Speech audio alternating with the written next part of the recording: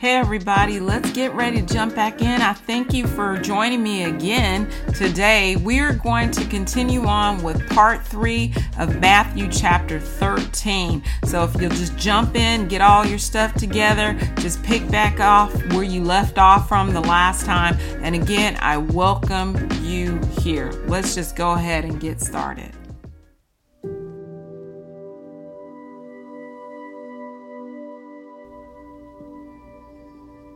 So today we're going to be taking a look at why we do what we do. You know, it's important to know why we study the Bible, and those answers are actually found in your Bible. And so let's just take a look at one of those answers today. And it's found in Proverbs chapter 2, where it states, "My son, if you receive my words and treasure my commands within you, so that you incline your ear to wisdom and apply your heart to understanding.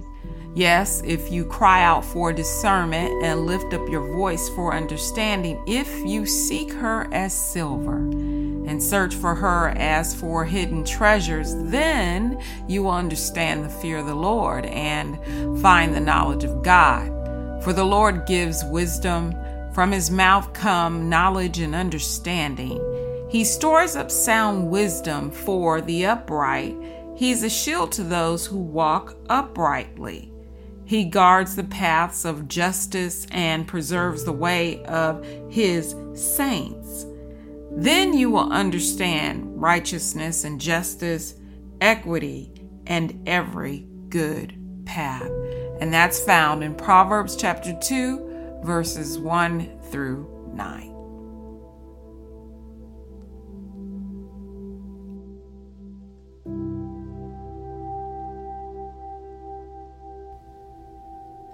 So if you would pray with me. Heavenly Father, we just thank you, God, for your written expression, your word. You said in the beginning was the Word, and the Word was with God, and the Word was God. And so we count it an honor. We count it a privilege, Father, to be able to open up your word and commune and fellowship with you. We thank you for the Holy Spirit who dwells on the inside of us, giving us revelation and insight to your truths. Father, bless us as we study your word. And in the words of one of my leaders, God, we pray that the Holy Spirit and the power of your word will provoke us to change. And so we thank you for it, God. We come together as a community right now in the mighty name and the power and the authority of Jesus Christ. Speak by your word, God, like never before, and we will receive it in Christ's name. Amen.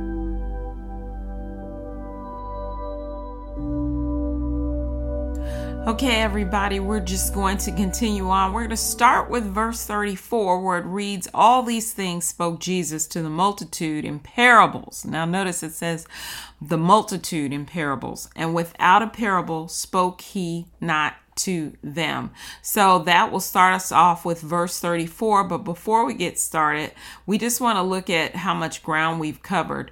In the first 2 videos, we looked at the sower, the seed, and the soil, the wheat and the thistle, or the wheat and the tares. And then we looked at the mustard seed, and we looked at the yeast.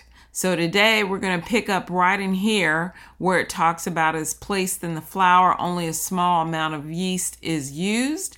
And then we're going to talk about the treasure in the field, the merchant and the pearl, the sorting of fish, the homeowner and his treasure, and then the reason for his parables, the purpose, the prophecy, and then what their reaction was to those parables. And again, you can find this at liberty.edu. If you put in Bible outline in your Google search, you should be able to come across that. So with that said, let's just go ahead and jump straight in. Again, we're starting with prophecy and parables. Remember to have, when you're looking at cross-references with me, just have maybe an additional Bible, one that stays in one place and one that you can turn and switch to, or you can just do it after you actually view the video. All right, so verse 34, again, prophecy and parables. So verse 34, "All these things Jesus spoke to the multitude in parables and with without a parable, he did not speak to them. So that's the multitude. So here's the first note I want to share. We've already seen that. We can look at some cross references, and it says, these things I've spoken to you in a figurative language. So when you think of parable, think of para means to come alongside. It's been placed alongside of something else. Okay, so it's in a figurative language. But the time is coming when I will no longer speak to you in figurative language, but I will tell you plainly about the Father. That's in John 16, verse 25. And so we just take a look at that. Let me go ahead and just bring this up so we can follow along with the notes. So if we continue on, we're back in Matthew chapter 13, verse 34, and where it says, we'll continue on at the bottom where we have our note, verse 34. Again, that's just the reference is John 16:25 if you want to write that down. All right, verse 35. That might be fulfilled. So he's saying, I speak to you in the multitude in parables, and it's saying why? Because it might be fulfilled, because the prophet Isaiah has spoken something. And then he quotes that prophet. It says, I will open my mouth in parables. I will utter things kept secret from the foundation of the world. So Jesus gives them the reference, and that's found in 1 Corinthians 2:7 is a cross reference, along with Colossians 1, verse 25 through 26. So let's just go ahead and take a look at that. And we're looking again at verse 35 and the cross reference listed there. So we have 1 Corinthians 2 and 7. So it reads, but we speak the wisdom of God in a mystery, the hidden wisdom which God ordained before the ages for your glory. So that's another reference to those things spoken in mysteries and in parables. And then if you look at Colossians 1:25, verses 25 through 26, of which I became a minister according to the stewardship from God, which was given to me for you to fulfill the word of God, the mystery, which has been hidden from ages and from generations, but now has been revealed to his saints. So that's me and you if you are saved. So from that, you can actually see what it is that we are looking at when we're talking about parables, why he's speaking in parables. He's speaking it in parables to the multitude. But if you look at your next section, it should have a subtitle. It might not have the same exact subtitle, but something along those lines of the parable of the weeds explained. So he's now going to go into an explanation. So Matthew 13:36, it says, then Jesus sent. So now he's spoken to the multitude in parables. Now he sent them away. And then he went into the house, and his disciples came to him saying, explain to us the parable of the tares of the field. And so we see here Jesus, just a nice picture where he's speaking to the multitudes. He has sent them away, and now he's gone in to a house. And so I want to just share with you just a picture of an ancient house that you would just a model. This is not exactly Jesus's house. This is just a replica where we can get an idea. I mean, if you look, the houses, I mean, they look pretty nice. When I think about a house, I never thought of an ancient Israel house looking this way. Okay, so up here we have an actual living space and a main room, an eating area, a cistern, a courtyard, a stable up under it. So it's pretty interesting to take a look at that. And then notice that Christ sent the multitudes away without an explanation. The explanation was given to his disciples. Also notice that the disciples had a desire to have knowledge. When you examine the kingdom climate now, this is a question for you. Do you believe that Christians desire knowledge? Okay, that's just something to think about. Do you believe, when you examine the climate now, that the kingdom, well, some Christians, I'm not going to say all, do they even desire knowledge? Because here we see that the disciples are asking for an explanation. So if we continue on with verse 37. So he answers that question.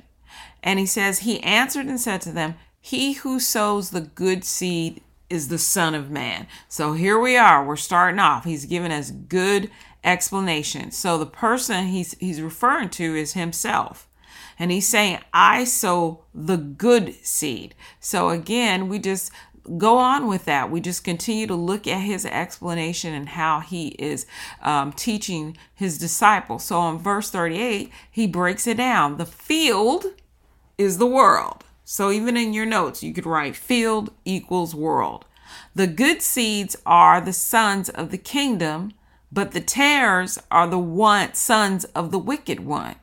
Okay, so you could highlight that there. We have the field is the world. So let me highlight that with you. We're going to go ahead and annotate the screen. So we know that the field is the world. We know that the good seeds are the sons of the kingdom. And we know that the tares are the sons of the wicked one. So we have the sons of the wicked one. So if you want to go ahead and highlight that. And this just gives us, he's seeking to make sure that his disciples have a good understanding. And they're not just, flunking around all over the place and have no clue of what he's talking about. So let's take a look at some cross-reference with Matthew 24:14 and Genesis 3:15. So here we go. And this gospel of the kingdom will be preached in all the world as a witness to all the nations, and then the end will come. So that's the time that we're in right now. So you can actually find additional references. We're not going to go through all of them. I'm just sharing with you the ones that I found relevant based on what I wanted to emphasize in this verse. So we'll look at Genesis 3:15, and it says, and I will put enmity between you and the woman, and between your seed and her seed. He shall bruise your head, and you shall bruise his heel. Now check that out. That's in Genesis. That starts this whole thing off, because enmity means extreme hostility. And where will that enmity exist? In two places. It will exist. I think that's a big part. The Holy Spirit ministered that to me a few days ago. That there's a hostility. There are things that happen with Adam as a result of the fall. But notice in this verse, and we're talking, the hostility exists between all of mankind. But based on this verse, I actually believe there's another different type of hostility between women who bring forth seed and the devil. Okay. And so the enmity is between, first of all, women and the devil, and mankind and the devil. And it's also between her seed and the enemy's seed. And God announced this and said there will be extreme hostility because of the fall. And then there's a capital he here. He represents Christ. It says, he shall bruise your head and you shall bruise his heel. So there is a battle that has been, has started since the beginning, since Genesis. Okay, so that's two cross references, and you can find many more after that. All right, so let's look at good. Good is the Greek entry 2570, and it's this word here, Kalos. And that means, and I didn't know this, good actually means beautiful. So you could think of it as the beautiful seed, which would include you and I, if you are saved, the beautiful seed versus the seed of the enemy. And so we have some additional information. It's an adjective. This is how you spell it in English. This is defined as beautiful. And it's used, it says beautiful as an outward sign of the inward good, noble, honorable character, good, worthy, honorable, noble, and seem to be so. Now we know we're only those things through the blood of Jesus Christ. Here's some other words to think about: beautiful, handsome, excellent, eminent, surpassing, precious. Think of yourself as precious, useful, suitable, commendable, admirable, good, excellent in its nature and characteristics, and therefore well adapted to its ends, genuine, approved, precious. This is all you and me, according to God. This is how he sees us because we've made him our Lord and Savior. Beautiful by reason of purity of heart and life, and hence praiseworthy, again, because of the blood. Morally good, noble, honorable, conferring honor, affecting the mind agreeably, comforting, and confirming. It can mean valuable, pleasing, or acceptable. So that's all. That word is packed. So when we see seed, what are we talking about? We're talking about the spiritual offspring of Eve, or the spiritual offspring now of Jesus Christ. We even think about, you hear this when you hear the phrase Abraham's seed. Okay, so this the spiritual offspring, a remnant, referring to either the seed of plants. That's the literal definition. Okay, but we are looking at right here metaphorically spiritual offspring.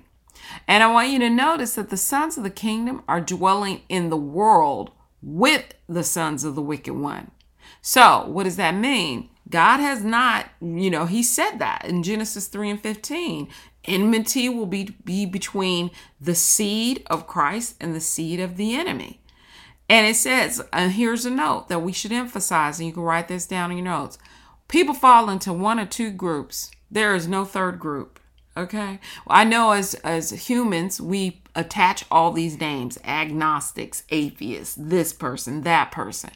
But according to the kingdom, there are only two groups. You're either in the group of the good seed or you're in the group of the bad seed. You're either a wheat or you're a tare. Okay? There are no in between. So as children of God, we need to be able to decipher between the two. Why? Because of Genesis 3. There's enmity between the two groups. By examining the fruit they bear. Jesus said, you'll know the fruit by the tree, by the fruit that it bears. So not to condemn them. Part of our job is to help. Jesus Christ says to seek, to minister, to seek and save the lost. But there are times when you also need discernment to know, okay, that this person, I'm not going to cast my pearls before swine. They have rejected Christ. Have they been put in my life because they're an enemy? Because of not the person, but the spirit that's within the person is an enemy, and the enemy is just using that person. And he's using that person to deceive you. Okay? So that's a lot. We only just cover the first few verses. So again, you can use whatever cross references you need, but this is an example of how word study, cross references, God, Holy Spirit giving us insight that we can understand, lay on top of what we're actually reading. So verse 38, he goes on into that explanation, and we saw that, and he says it again: sons of the kingdom. So the field is the world, the seeds are the sons of the kingdom, the tares are the sons of the wicked one. Okay, so we continue on with verse 39. The enemy who sowed them, so he tells us where they come from, is the devil. The harvest is the end of the age, and the reapers are the angels. Now that's just straightforward. Okay, it says, so we're going to look at the cross reference in Revelation 14:15. And another angel came out of the temple, crying with a loud voice to him who sat on the cloud, thrust in your sickle, look at me, thrust in your sickle and reap, for the time has come for you to reap, for the harvest of the earth is ripe. So right there in Revelation 14 reflects right back here at Matthew 13 and 39. Okay, we know exactly what he is saying. The enemy, again, how did they get here? The devil. And then the harvest, like we just saw in Revelation, is the end of the age. And who is going to carry all this on? The angels. Okay, so again, he's lining up. We're balancing out with other scriptures. And most of all, it's in the red. You know, when it's in the red, you almost don't even need to look at anything else. But just for a greater understanding is why we look into the actual cross references when we can. So verse 40, therefore as the tares are gathered and burned in the fire, so will it be at the end of the age. We just saw that with Revelation 14:15. Okay, right here again, let me pull that up so you can see it. And another angel came out of the temple, crying with a loud voice to him who sat on the cloud, thrust in your sickle and reap, for the time has come for you to reap, for the harvest of the earth is ripe. Okay, and that's a revelation given to the apostle John. And so we just continue on. Again, we have that understanding. Let's take a look at John 15:6 and Matthew 3:12. If anyone does not abide in me, he is thrown away like a branch and withers, and the branches are gathered, thrown into the fire and burned. Okay, and so we see that again.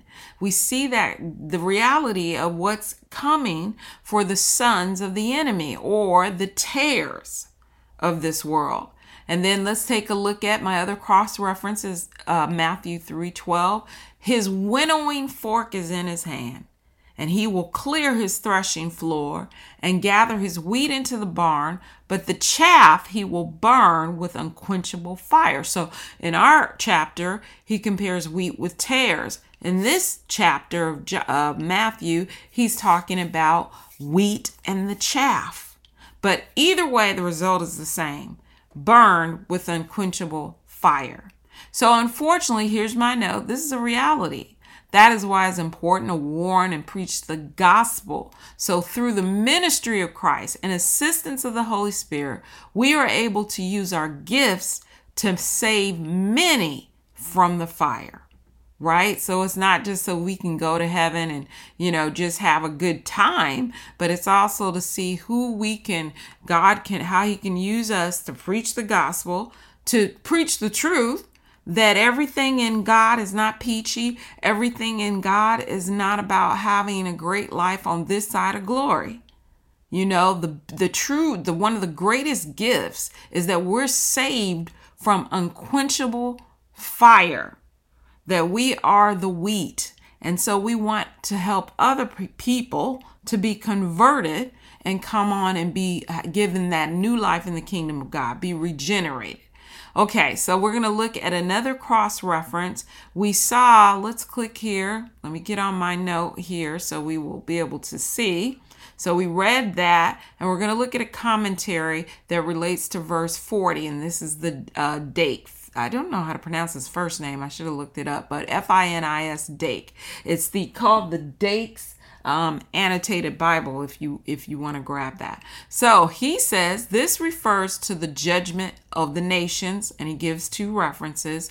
The tares will be burned in the same sense the branches of Christ will be if they do not abide in him. So now we've seen the tares, some of the branches, not the branches of us, because it says, I am the tree, ye are the branches. So we're not talking about the branches of the kingdom of God. Okay. But there are references, and just like we just saw a minute ago, instead of the tares, we saw the chaff. And then there are additional references if you want to look up and pause the video.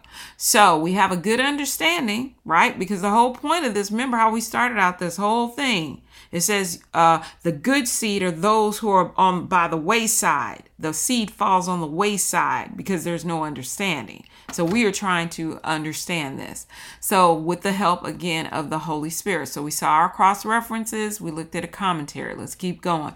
Verse 41, the Son of Man will send out his angels, and they will gather out of his kingdom all things that offend and those who practice lawlessness. So here he gives us more details of who he considers to be tares.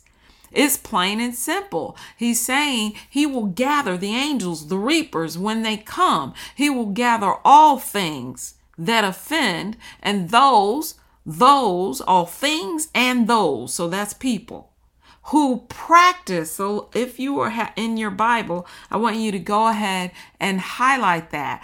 Practice who practices doesn't mean that the first time you do something, oh, I'm going to be burned in hell with an unquenchable fire. It's that person doesn't have a repentant heart. They're living a lifestyle. They're practicing lawlessness.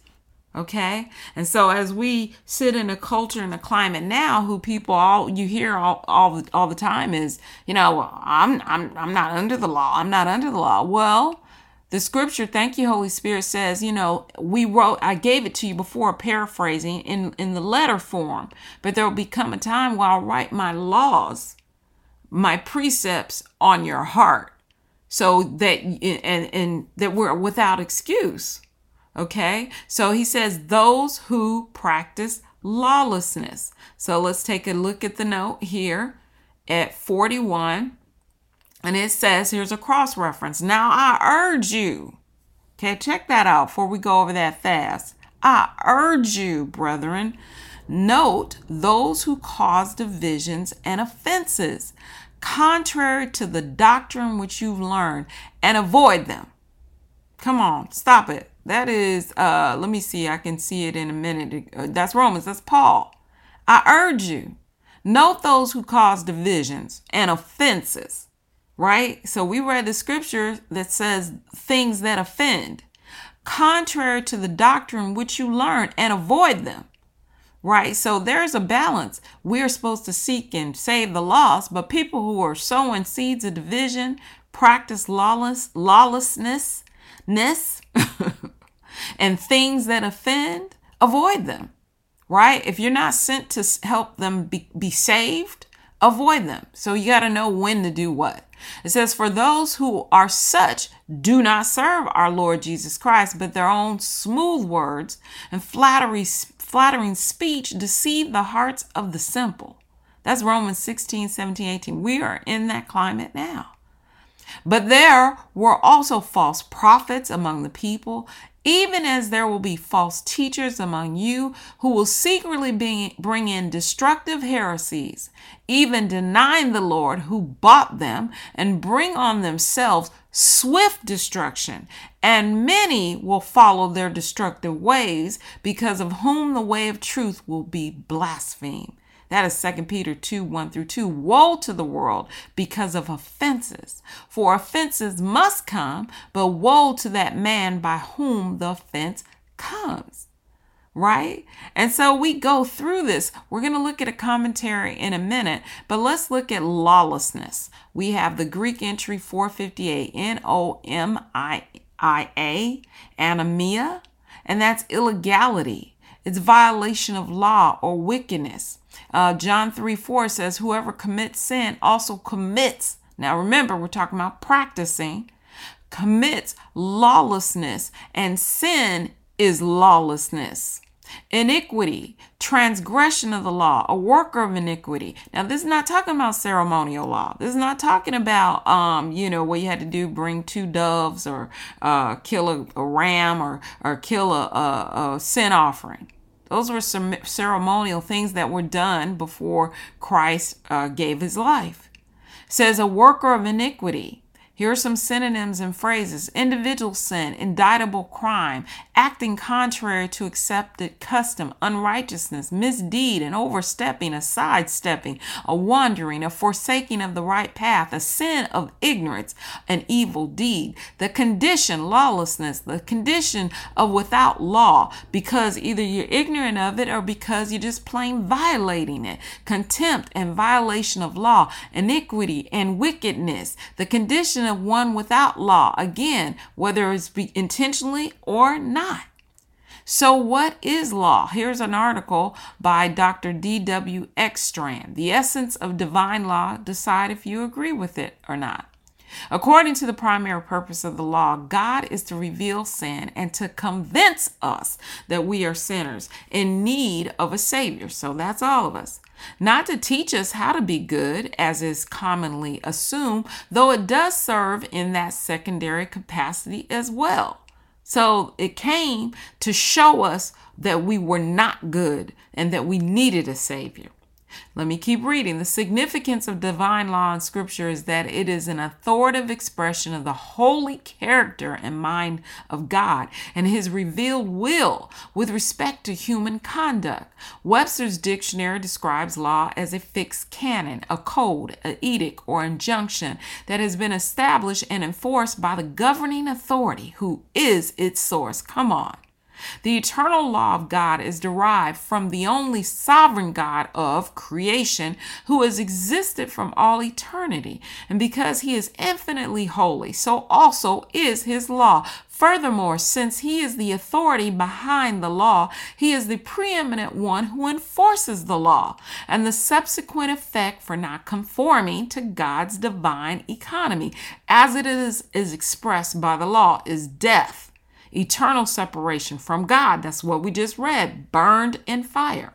One of the primary functions of the law in the Bible is to restrain evil. As Paul points out in his first letter to Timothy, the law is not made for a righteous man, but for those who are lawless and rebellious, for the ungodly and sinners, for the unholy and profane, for murderers and immoral men, and for whatever else is contrary. John Calvin says the law is something like a tether to restrain the otherwise wild and destructive ragings of our sinful nature. It is a mirror in which we contemplate our weakness, the iniquity arising from this, and finally the curse coming from both. Just as a mirror shows us the spots on our face, the mirror is provided so that having seen the dirt on our faces, we will turn from the mirror to the soap and water, Christ, with which the dirt, sin, may be washed away and cleansed. My goodness. Thank you for hanging in there with me on that. Okay, but we're just doing this so that we can learn and get a deeper understanding of what Christ is referring to. Okay, so we're going to look at, that was just lawlessness. Now we're going to look at John Wesley, see the commentary and a discussion on offend. So we go to our commentary section. So again, 1341, they shall gather all things that offend, whatever had hindered or grieved the children of God, whatever things or persons had hindered the good seed. Remember back to Genesis 3:15, which Christ had sown from taking root or bearing fruit. The Greek word is all scandals. So in other words, it's the things that offend us, offend God, and the persons who hinder the good seed. Okay? All of that. He's saying those who practice lawlessness and offend. Now, the Holy Spirit's reminding me. You know, we forget that, paraphrasing, when Jesus went and preached and he talked, he said, unless your righteousness exceed the righteousness of the Pharisees. Right? Not that we follow the law just for law's sake, but through the power of the Holy Spirit. Right? He said, he gave an example. He said, you know, Moses told you could divorce your wife, but I tell you, here's the exceeding of the Pharisees. But a man, whoever looks at someone with lust, intention to lust in his eye, right? He is guilty of committing adultery in the heart. So Jesus is saying, Moses, the righteousness of the Pharisees would tell you, hey, you go get a divorce. But I say I'm going to exceed the righteousness of the Pharisees. I'm saying, look, don't get a divorce unless these conditions have taken place. Now that might be for somebody. Okay. So let's continue because we can go all day on that. Verse 42. So we have verse 42, and let's go ahead and see. Let me change my screen so those references are showing. And I want to pull up my note again here. Let's see here. Note verse 42. And will cast them into the furnace of fire. There will be wailing and gnashing of teeth. Now he's telling the disciples this, right? Because he cares about them and he loves them. And he doesn't want those things to happen, just like he doesn't want those things to happen to us. So when you see CF, that means compare to, another way to say a cross-reference. Says his winnowing fan is in his hand, and he will thoroughly clean out his threshing floor and gather his wheat into the barn. There's that wheat again. but he will burn up the chaff with unquenchable fire. We saw that. Therefore, my beloved brethren, here's the reason. Be steadfast, immovable, always abounding in the work of the Lord, knowing that your labor is not in vain in the Lord. Right? Sometimes we look for the big payoff. And the big payoff for me is knowing that, hey, I don't want to be wailing and gnashing teeth. And hopefully none of you do either, because we can't get around it. We see it in several places. The truth is just the truth. And we just have to reconcile ourselves with the truth. Okay? It would be nice if we could wrap this up and make it look cute and pretty, but it's not for those who are not under the authority of Jesus Christ. Okay, so verse 43, let us continue. Clicking again, then the righteous will shine forth as the sun in the kingdom of their Father. So here's the warning. He who has ears to hear, let him hear. And the Holy Spirit's reminding us right now, reminding me, remember how we start out? Wayside is for people. He started this whole thing about how we hear. If you hear by the wayside and you don't understand, your seed is falling by the wayside because there is no understanding. Stony ground, because things come up, right? Things come up. Thorns, the cares of the world, the deceitful of riches, the deceitful of riches, those things come in and choke out the word. So all those things were to remind us, look, be careful. And he says it to the disciples, he who has ears to hear, let him hear. And even if you're listening to this right now, it's not by mistake. He's saying to all of us, he who has ears to hear, let him hear. Okay, so then he goes on and he talks about he gives them another parable. And it's the parable of the hidden treasure. Now, let me go back. I want to make sure I didn't skip over anything. So, let's look at the cross references in that section. Daniel 12:3. So let me go to that. Daniel 12:3 and Revelation 21:3-5, Revelation 21:22-23. So let's go here. We have Daniel 12:3 here. Those who are wise shall shine like the brightness of the firmament, and those who turn many to righteousness like the stars forever and ever. So they're talking about the sons of the kingdom, the daughters of the kingdom, and those who turn many to righteousness. I think of John the Baptist and a lot of us who are helping to keep that mandate going, preach the gospel to the entire world. So Revelation 21:3-5, and I heard a loud voice from heaven saying, behold, I love this, the tabernacle of God is with men. Look at that. And he will dwell with them, and they shall be his people. God himself will be with them and be their God. And God will wipe away every tear from their eyes. There shall be no more death, nor sorrow, nor crying. There shall be no more pain. The former things have passed away. Then he who sat on the throne said, behold, I make all things new. And he said to me, write, for these words are true and faithful. Come on, right? So for all of us who have experienced pain and heartache, this is the hope of the gospel, that one day he will wipe away all of our tears. Let's look at Revelation 21:22-23. But I saw no temple in it. Check that out. There's no temple because he himself he will dwell with us. It says, for the Lord God Almighty and the Lamb are its temple. The city had no need of the sun or the moon to shine in it, for the glory of God illuminated. The Lamb is its light. Man, that's powerful. So when you read, then the righteous will shine forth as a sun in the kingdom of their Father, we get a glimpse of what's waiting for us in that kingdom. Man, I feel like just shouting, but I'm just going to keep it together. All right, the parable. Here's another parable. So that's the parable of, remember we went through, he gave us the explanation and we're going through this. And so now we have that additional parable. And we're coming up against to the parable of the hidden treasure. So again, this is verse 34. So let me make sure. Let's look back at what that last parable. I know I feel like I'm passing the parable of the weeds explained. And then we're here with verse 44, the parable of the hidden treasure. Okay, and we already went through that. Let me make sure. The parable of the hidden treasure. No, what? Why does it feel like?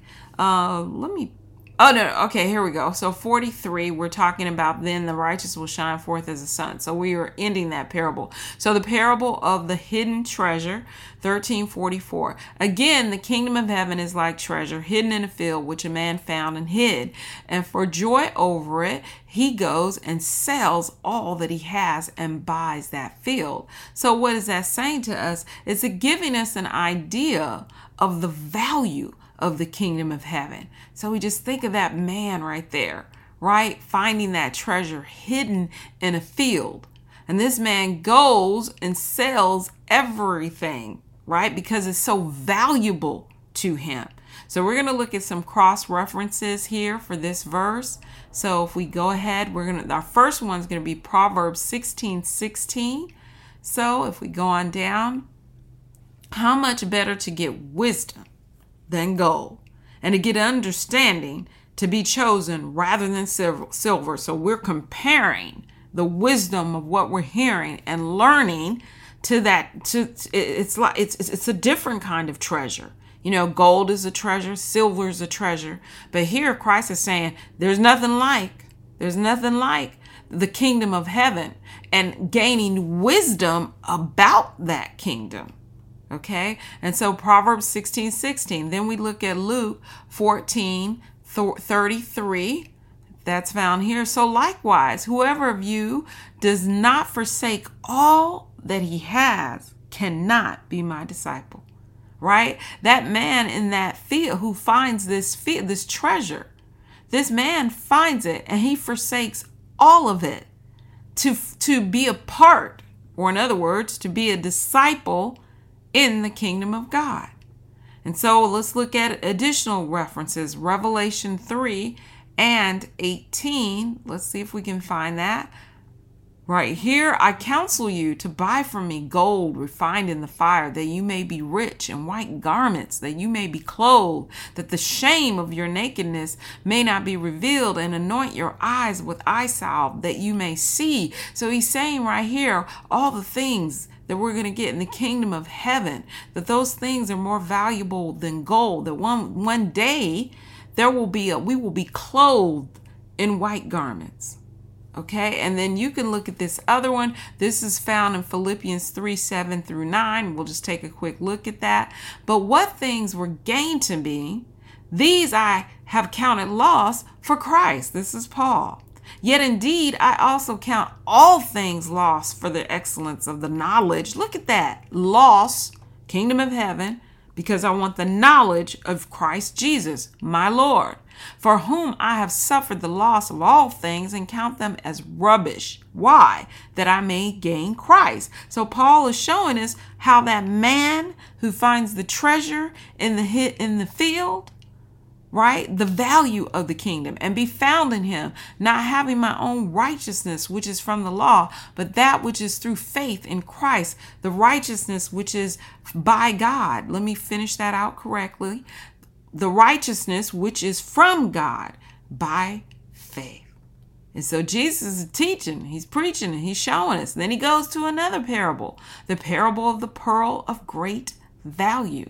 Great value. So again, we're thinking about value when he's talking about the kingdom of heaven. And so we have another note here. So we want to make sure we pull that up. And so just so we can take a look, there's just a nice photo of a pearl. So we can see that this is a merchant seeking. That's what I love about it. Seeking. So go ahead with your pen and then highlight that in this verse. Seeking. You know, asking ourselves, are we seeking? Are we seeking the kingdom of God? Christ says, seek ye first the kingdom of God and his righteousness, and all these other things will be added unto you. So it's like a pearl. It's a pearl of great price. Okay, so continue in verse 46. So let me go back because it's an entire sentence. It says, again, the kingdom of heaven is like a merchant. So when we get to 46, that's the who we're talking about. So who, when he had found one pearl of great price, went and sold all that he had and bought it. That's like the guy who found treasure in the field. So again, we're looking at our notes here on 46. Okay, what can we learn from this verse? So let me go ahead and explode that for you so you can see that. If we look at what took place to gain an understanding, we observe two facts. The pearl was valuable because it had a great price. Come on, Holy Spirit, preach.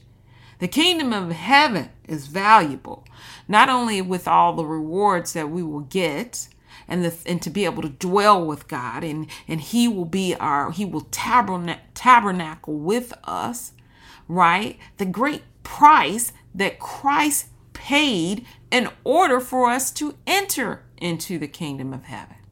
Okay? The important fact is what the merchant did when he found the pearl. He sold all that he had and bought it. This brings to mind two verses for me. That's what the Holy Spirit reminded me of. Then Jesus said to his disciples, if anyone decides to come after me, let him deny himself, take up his cross and follow me. That goes right along with the verse we're reading in Mark 13:46. Here's another one.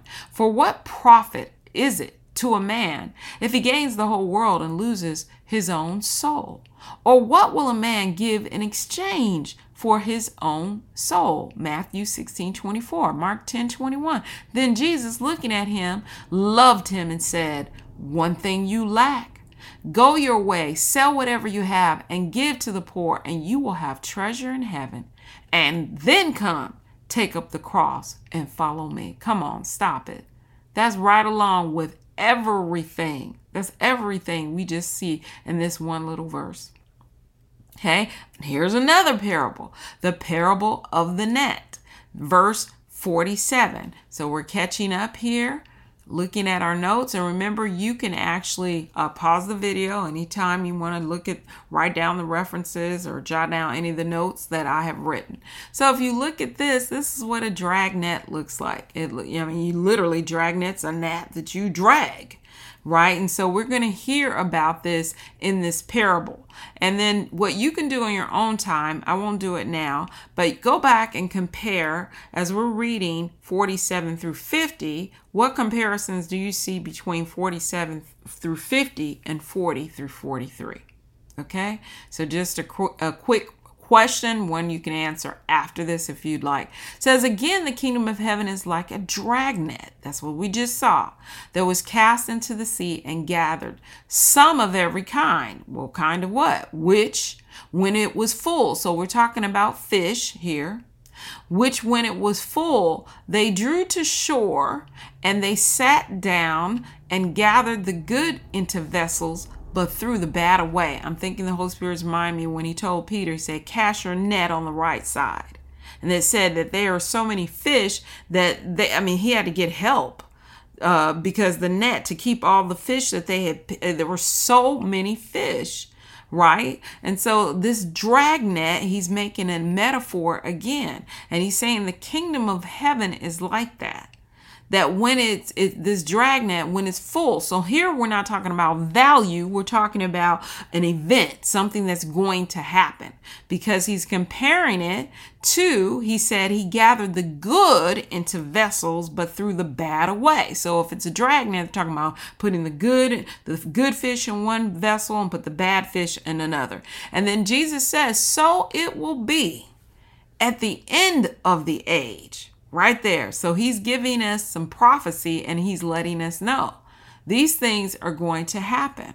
So it will be at the end of the age. The angels will come forth, separate the wicked from among the just. So we stop right there and let's look at some cross references comparing it to this verse. all the nations will be gathered before him, and he will separate them one from another, as a shepherd divides his sheep from the goats. That's Matthew 25:32. I don't know what else we could say, right? So that's not even a parable. That's just getting straight to the point and saying all nations will go through this separation.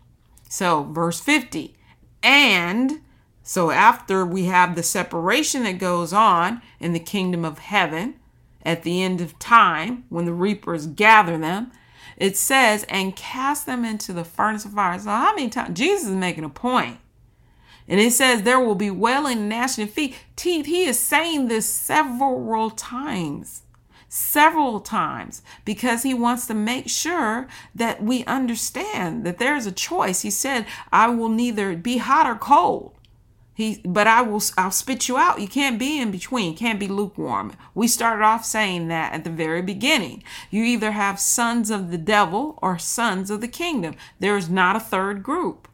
You know, he's showing us the same thing here. There are not 15 groups of agnostics, atheists, or anything else. You either believe in the Father, the Son, and the Holy Spirit. You believe that Jesus Christ he gave his life willingly and paid. He's the atonement for our sins so that we may dwell with God in eternity. And the power of the Holy Spirit has been placed inside so that we can walk this thing out and not practice intentional lawlessness, right? Intentional lawlessness and commit offenses. So he's saying there's something that will happen, right? That's the part that we're not taking as serious as we should. So we saw that. Let's just make sure we saw that. Luke 13:27 through 28. I want to make sure that we took a look at that. Let's see, but he will say, I tell you, here it is. Let's look at this one. Luke 13:27 through 28. But he will say, I tell you. So this is again the end of the age. I do not know you. So we could stop right there. You know, a lot of it is unbelievers. People who don't believe in it, don't want to create a relationship, don't seek to have a relationship, don't want to seek to know Jesus, the Father, the Son, and the Holy Spirit. He's saying, I'm going to tell those people, depart from me, all you workers of iniquity. There will be, here it is again, weeping and gnashing of teeth when you see Abraham and Isaac and Jacob and all the prophets in the kingdom of God and yourselves thrust out. Now that's rough, right? Because I think about Lazarus and the rich man. Where the rich man, they said that there's a great chasm, and the rich man is saying, please, somebody go tell Lazarus, just dip his finger in some water, touch my tongue. It is burning up down here.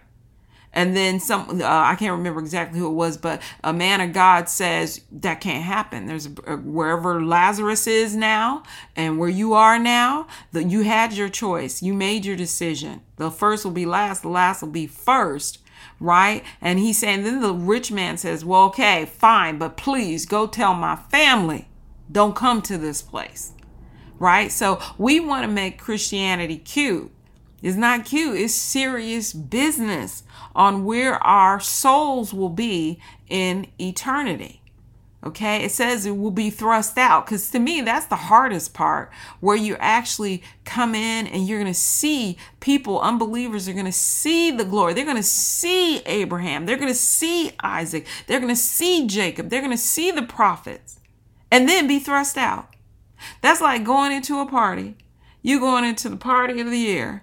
And you get there, I don't know if you're back in the day, you go to a party and if you weren't on, your name wasn't on the list, where they say the bouncer would come out and say, well, you can't get in. That's what it's going to be like for unbelievers.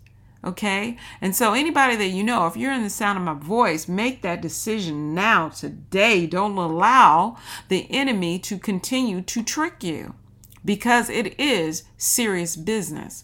Life is temporary here. Right? But there's an eternity that you can be granted eternal life through the shed blood of Jesus Christ, your Lord and Savior, if you make him your Lord and Savior. So verse 51, Let me click here. Sorry, y'all. I have to always click there so I can make sure I'm on the right note. So verse 51, Jesus said to them, have you understood all these things? They said to him, yes, Lord. Right? Back to, I love it. It's back to the top of the chapter.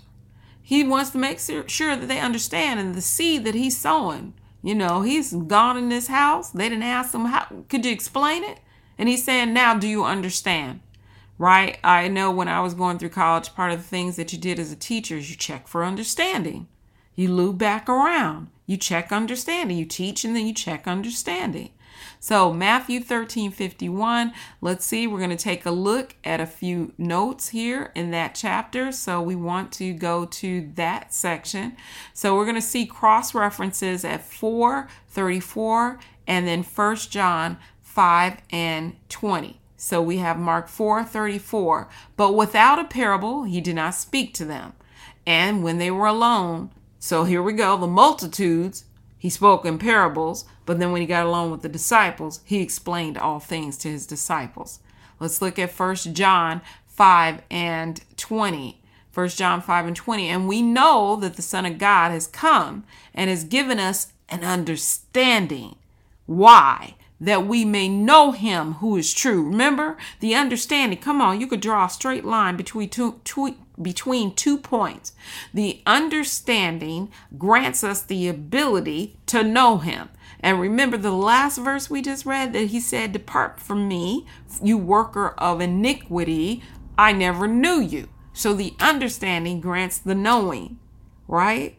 So that's the thing. So let me keep reading. And we are in him who is true, and in his Son, Jesus Christ. This is the true God and the eternal life. Man, that's powerful. Okay? The true God. So we need to know the importance of this. It is important that Jesus asked this question. He began this chapter teaching about the wayside hearers. The word is taken from them because they do not understand. This verse reminds us again of the importance of understanding. So what could you do even with this video or anything that you learn? Once you get an understanding, go give somebody else an understanding.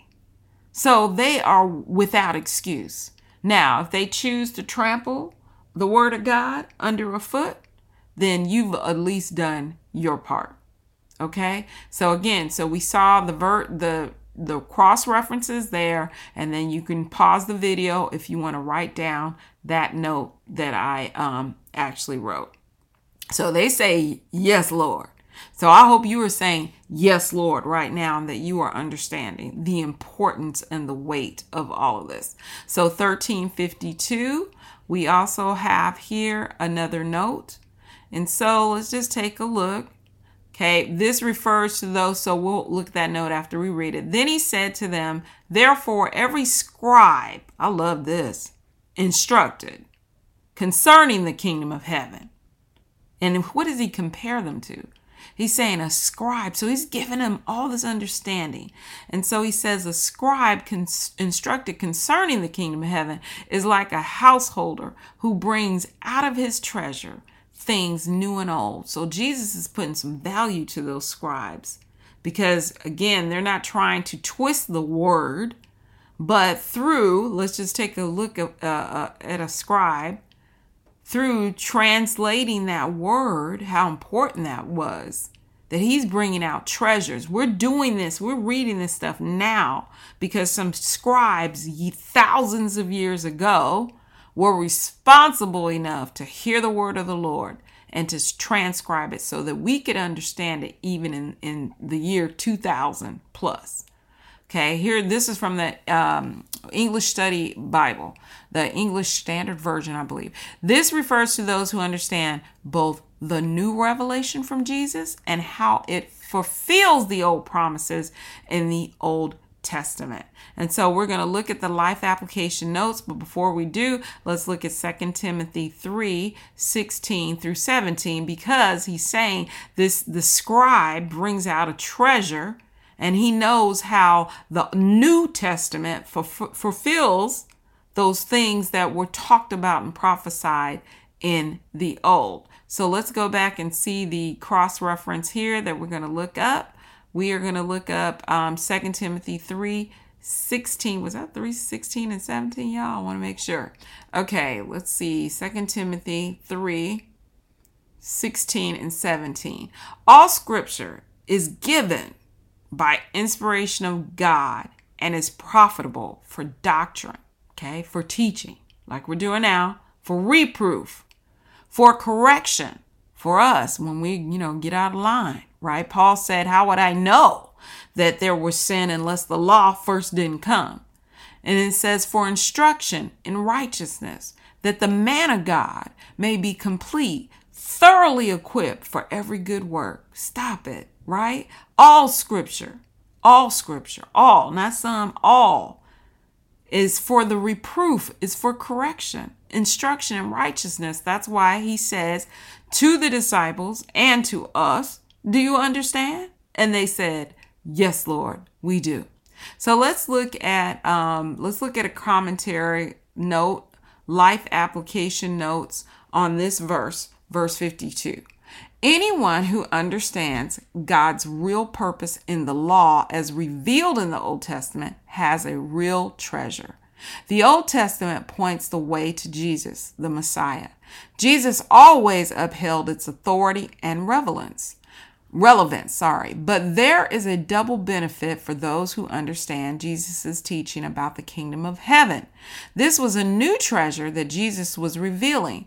Both the old and new teaching give practical guidelines for faith and for living in the world. The teachers of religious law, however, were trapped in the old and blind to the new. Pause right there. That's why he says, you cannot put new wine into old wineskins. Or in other words, I can't force this new way of the kingdom of heaven / the kingdom of God when your mind is like an old wineskin. I can't put this new stuff there because if you put new wine in an old wineskin, it will expand and bust, right? New wine has to be placed in new wineskin. So here we go. They were looking for a future kingdom preceded by judgment. Jesus, however, taught that the kingdom was now and the judgment was future. The religious leaders were looking for a physical and temporal kingdom via military rebellion and physical rule, but they were blind to the spiritual significance of the kingdom that Christ brought. The Holy Spirit's reminded me, when he was on the donkey, they're praising them. Blessed is he that comes in the name of the Lord. Emmanuel, right? But then the next time you see him getting ready to throw him off the edge of a cliff. So that's the spiritual confusion that people can have. Right? And that's where we don't want to be found in that situation. That's why you have to be careful who you listen to. Be careful who's in your life. Be careful who's speaking to you. Be careful who's in that inner circle. Okay, so that we finished that. So here we go. We're wrapping it up. So the parables in this chapter is finished. And so it says, this is just what I was talking about. 1 minute he's riding on a donkey and he's being celebrated. And the next minute he's being rejected, or there are times where they want to throw him off the cliff because he delivered a man, sent the demons into pigs. And so now you mad because your pig herd has gone down and drowned and you done lost, I forgot the number, thousands of pigs. So here we go. Jesus rejected at his own hometown. So 13:53. It says, now it came to pass when Jesus had finished these parables that he departed from there. So he left. Verse 54, when he had come to his own country, he taught them in their synagogue. So he's teaching them just like he taught the disciples, so that they were astonished and said, where did this man get this wisdom and these mighty works? So let's look at our note at that section. Again, you can copy it down. So here we have Nazareth. So comparing it to this, we're going to compare verse 54 to John 7:15. And the Jews marveled, saying, how does this man know letters, having never studied? Right? Amazing. So if you look here, this is just interesting. This says a town in Galilee, the home of Joseph and the Virgin Mary, and for about 30 years, the scene of the Savior's life. Okay, let me look here, and they're talking about Nazareth. He was therefore called Jesus of Nazareth, although his birthplace was Bethlehem, and those who became his disciples were known as Nazarenes. That's from BibleHub.com. What were Nazarenes? A member of a sect of early Christians of Jewish origins who retained many of the prescribed Jewish observances. Okay, and so that's from that resource, American Heritage Dictionary of the English Language. Okay, so that just gives you some background, gives you a picture of what a possible synagogue would look like. And then let's just continue on. This verse is highlighted to emphasize the fact that Jesus taught them. It is important that when we gather together to hear the word of God, this is what the Holy Spirit gave me, that we are hearing the gospel. Remember, Wayside. We cannot afford to listen to the opinions of men. Be sure that your place of worship is sending out a word that helps you to understand God's word, to understand it, not just take something truth out so that you can apply it to this side of glory. Now, you can do that. That's the point of it, to help us let me say that correctly. We are to learn his precepts line upon line so that we can live this kingdom life. It is not to search the scriptures to see, well, what scriptures can I apply so I can go build a McDonald's? Not saying you can't do that. I'm saying when you reduce the Bible down to just a manual of how-tos so I can have a better life on this side of kingdom, it's all about this person, it's not about what God desires and wills, then the Bible is being used incorrectly. Okay? The preaching is incorrect. The sermon is incorrect. It has to preach the truths of the Bible, and some things are hard to take. Some things are a little easier to take. Some things will help us when he tells us, let's say he reveals his will to you and he says, it's my will for you to build the McDonald's. Well, that's fine. We use the scriptures. We allow it to use it to speak to us, but we never let it take the place of just having a pure relationship with God where you just seek to just dwell with him and be with him. So hopefully you hear my point on that. All right, so verse 54. And then again, so he taught them just like he taught everybody else, but look at their reaction. The disciples are like, they go in the house and they say, please explain this. And these people are saying, you ain't qualified, Jesus.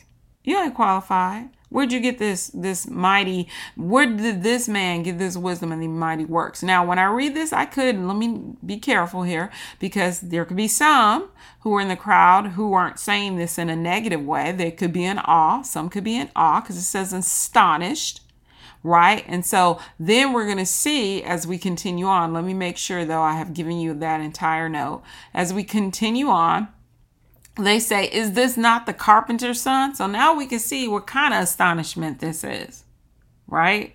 So this isn't astonished and awe like, ooh, we're impressed. This is this not the carpenter's son? Is this not his mother called Mary and his brother James, Joseph, Simon, and Judas? Not Iscariot, right? So now it's a different tone. That's a whole different tone. So verse 56, and his sisters, are they not all with us? Where then did this man get all these things? So now we see the spirit behind it. Okay, so he's preaching and teaching. And then we see he goes into the synagogue, and then they start questioning him, questioning his authority, questioning his education, questioning his ability. Honestly, even as women, in this day and age, we still get that. Who are you? You are a woman. Your gender disqualifies you. Sit in the church and be quiet and ask your husband at home. Really? Because the scripture says in the last days,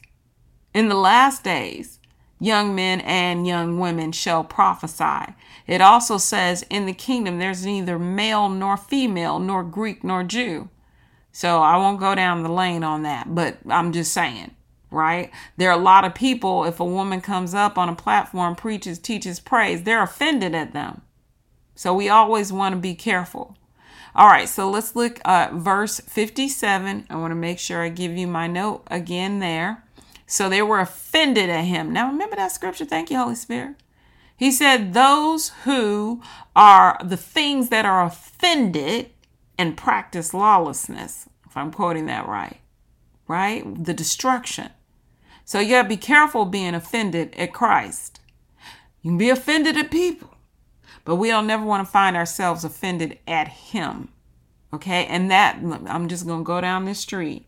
That's also, I'm just going to say, even in times past, there are times when you are tempted because of the fact, okay, let's use an example. I prayed and something didn't happen the way, I expected to happen. I quoted all the scriptures. I did everything I was supposed to do, and it didn't turn out the way I thought it was going to turn out.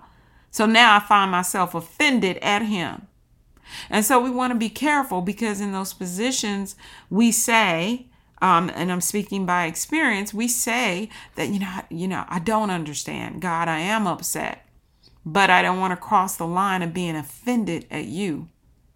Okay, so let's continue. But Jesus said to them, a prophet is not without honor except, so a prophet gets honor everywhere else except in his own country and his own house. And that's true, right? And part of it is, if you go back to the scripture, part of that is that, I want to call it a spirit. It's not really a spirit. I'm just bear with me. The spirit of being familiar with you. They were familiar with Jesus. I know your brother. I know your sister. I know your mama, right? Or people hold you to your past. I know who you were. You lived over here. You used to do this. You used to do that. And they fail to see that you've been regenerated. Okay. And Jesus is saying that once you have been converted and let's say you are called and you are a prophet, don't expect honor in your hometown. You might as well just forget that. But you will have honor everywhere else. But in your own house, and it is kind of difficult. You see this person when they brush their teeth, and, you see them on their bad days. You see them on their good days. So you're trying to honor this person, but what you have to do is try to see them by the Spirit. Because if you see them just only in the natural, you won't honor them. You won't honor them. You do your best to try to see them by the Spirit. Okay, and that's what they were failing to do. If the Holy Spirit was operating in them in the synagogue correctly, they would have been able to see with the spiritual eye. I remember when I first moved to where I live now, one of the pastors said, put your good eye on it, right? And I'll never forget it. I can see him now standing there saying, put your good eye on it. Right. And so they didn't put their good eye on it. And so that's why they're confused and they are offended. So verse 58, and this ends it. Wait, before I do, let me make sure, share my cross-reference. I don't know if I did. Okay, we are going to look at, let me make sure I have this pulled up. Okay, so Matthew 13:57, a reference at Luke 7:23. Let's see this here. Let's get it up here. Oh, cross-reference. And we want to see Luke 7:23. Give you time to turn to it if that's what you're doing. And blessed is he who is not offended because of me. So that's that warning again about being offended. What is that? 1 Corinthians 1:23-28. Sorry, I thought that was Colossians. Okay. But we preach Christ crucified to the Jews. No, let me pause because there's a comma. But we preach Christ crucified. To the Jews, a stumbling block, and to the Greeks, foolishness. So here we're saying, in this letter written by Paul, that's saying we preach Christ, but he's a stumbling block to the Jews. And we see that in our verse. And he's saying, and to the Greeks, he's foolish.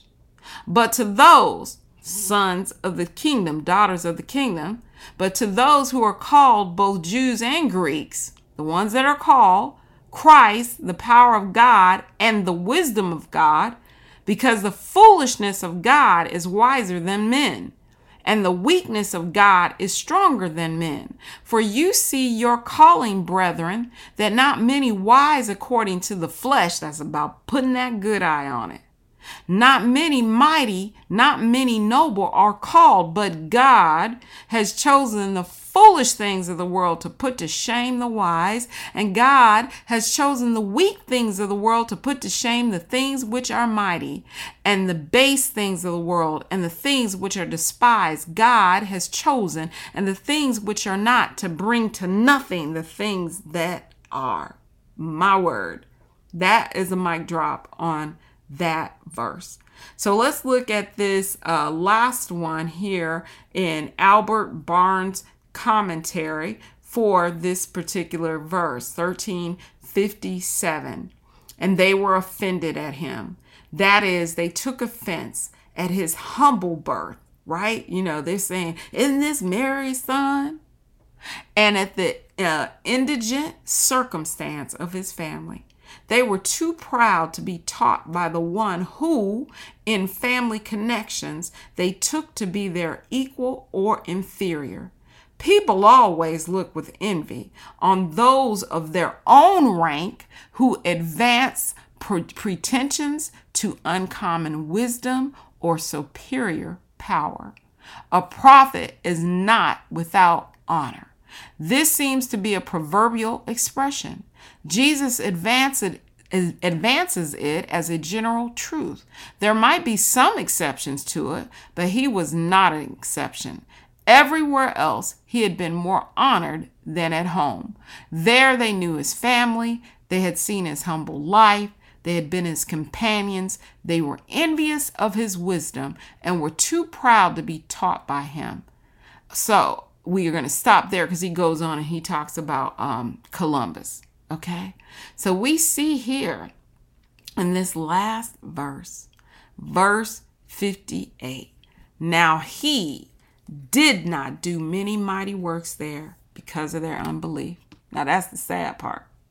We start out this whole thing about being on the wayside, but then we also look at when you don't even believe in his words, when you don't believe in the logos, when you don't, Holy Spirit, thank you. He says in the beginning was the Word, and the Word was with God, and the Word was God. So when you reject the Word, you're rejecting Christ. And then when you're rejecting him, it's because you don't believe him. And when you don't believe him, it's like you're calling him a liar. Okay, so 1358, let's see the last note placed there. Okay, and so again, 1358. So let's read. God has unlimited power, but it pleases him to exercise his power in response to our faith. Jesus did not force divine blessings on people who openly rejected him. He often performed miracles for those who already believed, and sometimes his miracles led to faith in those who did not previously see. Okay, but Jesus would not perform miracles simply for his own personal benefit. This is the NIV Quest Study Bible. This is an important verse. We are reminded of the following verses. So let's look at these cross references. Mark 5:34. And he said to her, stop it. Come on, Jesus. Daughter, your faith has made you well. Go in peace and be healed of your affliction. Now, if you're in the King James version, it says whole. In the New King James, it says well. If you look this up in the Greek, that Greek word means saved or rescued. So when I read that verse, her faith, not only, when you read well, you kind of think, okay, she was sick, now she's well. Or when you see the word whole, you think, okay, nothing missing, nothing lacking. But when I see the original word that means sozo, thank you, Holy Spirit, O-Z-O, saved, it's saying that she was saved from what could be upcoming, which could be death. She had been bleeding for 12 years. And her belief, he was able to, she said, if I could just come up behind him in the press and touch the hem of his garment, I will be made sozo. I will be rescued from this destruction of death. Now that's a whole thing when you see it that way versus just well or whole. If you look at some of the literal translations, they will actually say saved. right? But in context, we know we think of well because she was sick. But it takes it up a whole nother level when I think of sozo, that she was saved, right? And it's the same thing for many of the sons of the wicked one. They fail to be sozo, saved, because they have unbelief in the one who has the power to save. Right? So look at Matthew 29, and he can't do anything with that. We see in 58, that's the one thing God he will not do. He will not force himself. He gave us a free will. That's one of our biggest challenges. It is up for us to decide with our intellect, not with our intellect, when the Holy Spirit comes upon us and gives us that choice and he's wooing you. It is up to us that in our mind, by the presence of the Holy Spirit, that we just say yes, that we make a decision and say yes. He cannot. That's the one thing. I love it. I heard that from Miles Monroe. There's one thing that Christ can't do, and he can't make a person believe. He can't make a person say yes. Okay. So then touched he, here's another verse. Then touched he their eyes, saying, according to your faith be it unto you. He also said that to Mary. Mary, the angel said that to Mary. Be it unto you according to your faith.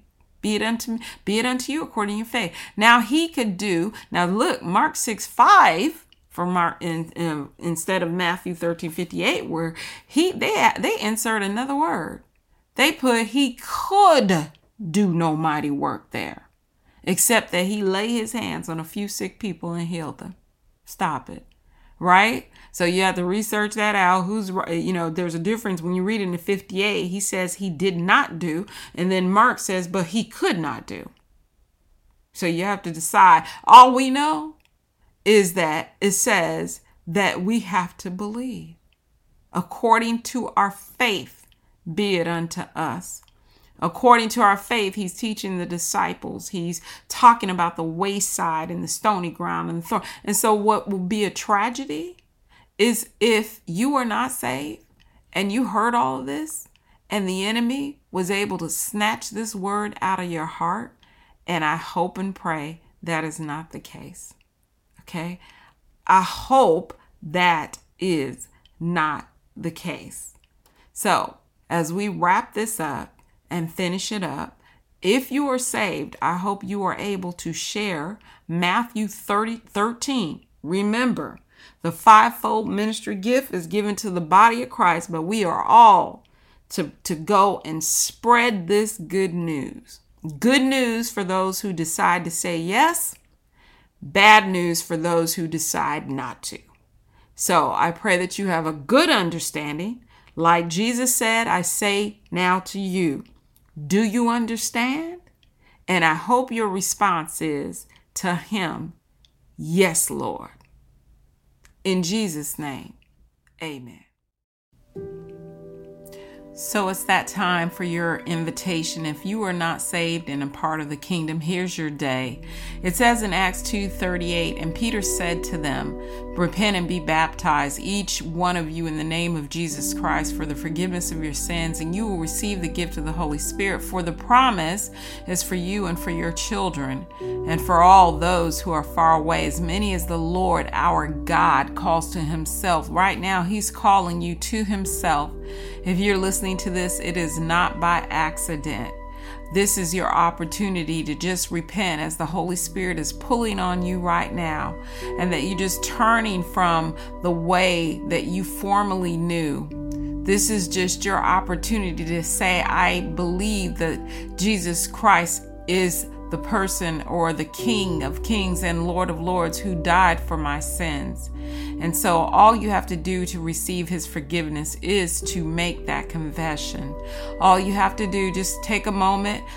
Being baptized is, if you're physically able, you can be baptized just to show that what took place today for you. And so you can pause the video and just read this carefully so you can actually understand and be convinced, and that no one can speak you or talk you out of what takes place in your life today. So just take a moment and just read. Now, also, according to 10, 9, and 10, all you have to do is repeat what's on the screen. I confess and ask you to be my Lord and Savior. I believe in my heart, God, that you raised him from the dead. And because of that, I'm now saved with my heart and not by my works. I believe by faith into righteousness. And with my mouth today, I make this confession: Jesus Christ be my Lord and Savior in Christ's name. And so it's not just the confession. Yes, you make the confession, but you believe in your heart. You believe in the one that can save you from your sins. You believe in the one who has granted you eternal life. That results in your salvation. So again, pause the video if you need to read so you'll understand what's taking place.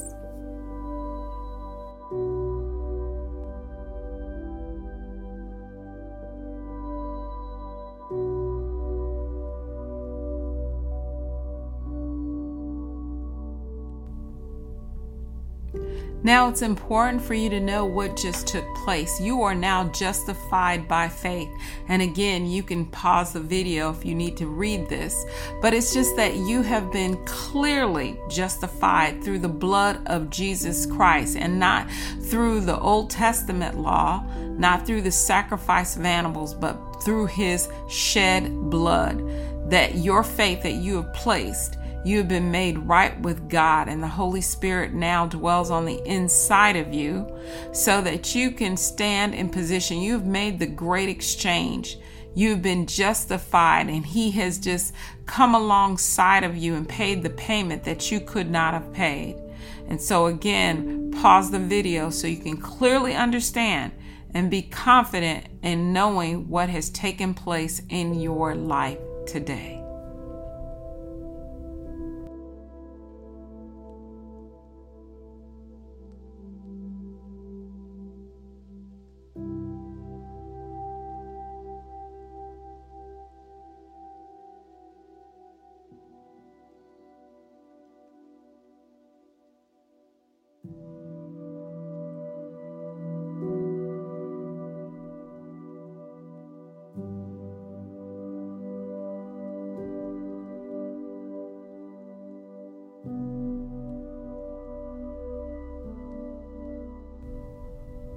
So read this screen along with me, and this comes from the Amplified Bible. This was to demonstrate his righteousness, which demands punishment for sin, because in his forbearance, his deliberate restraint, he passed over the sins previously committed before his crucifixion. It was to demonstrate his righteousness at the present time, so that he would be just and the one who justifies those who have faith in him. Be blessed.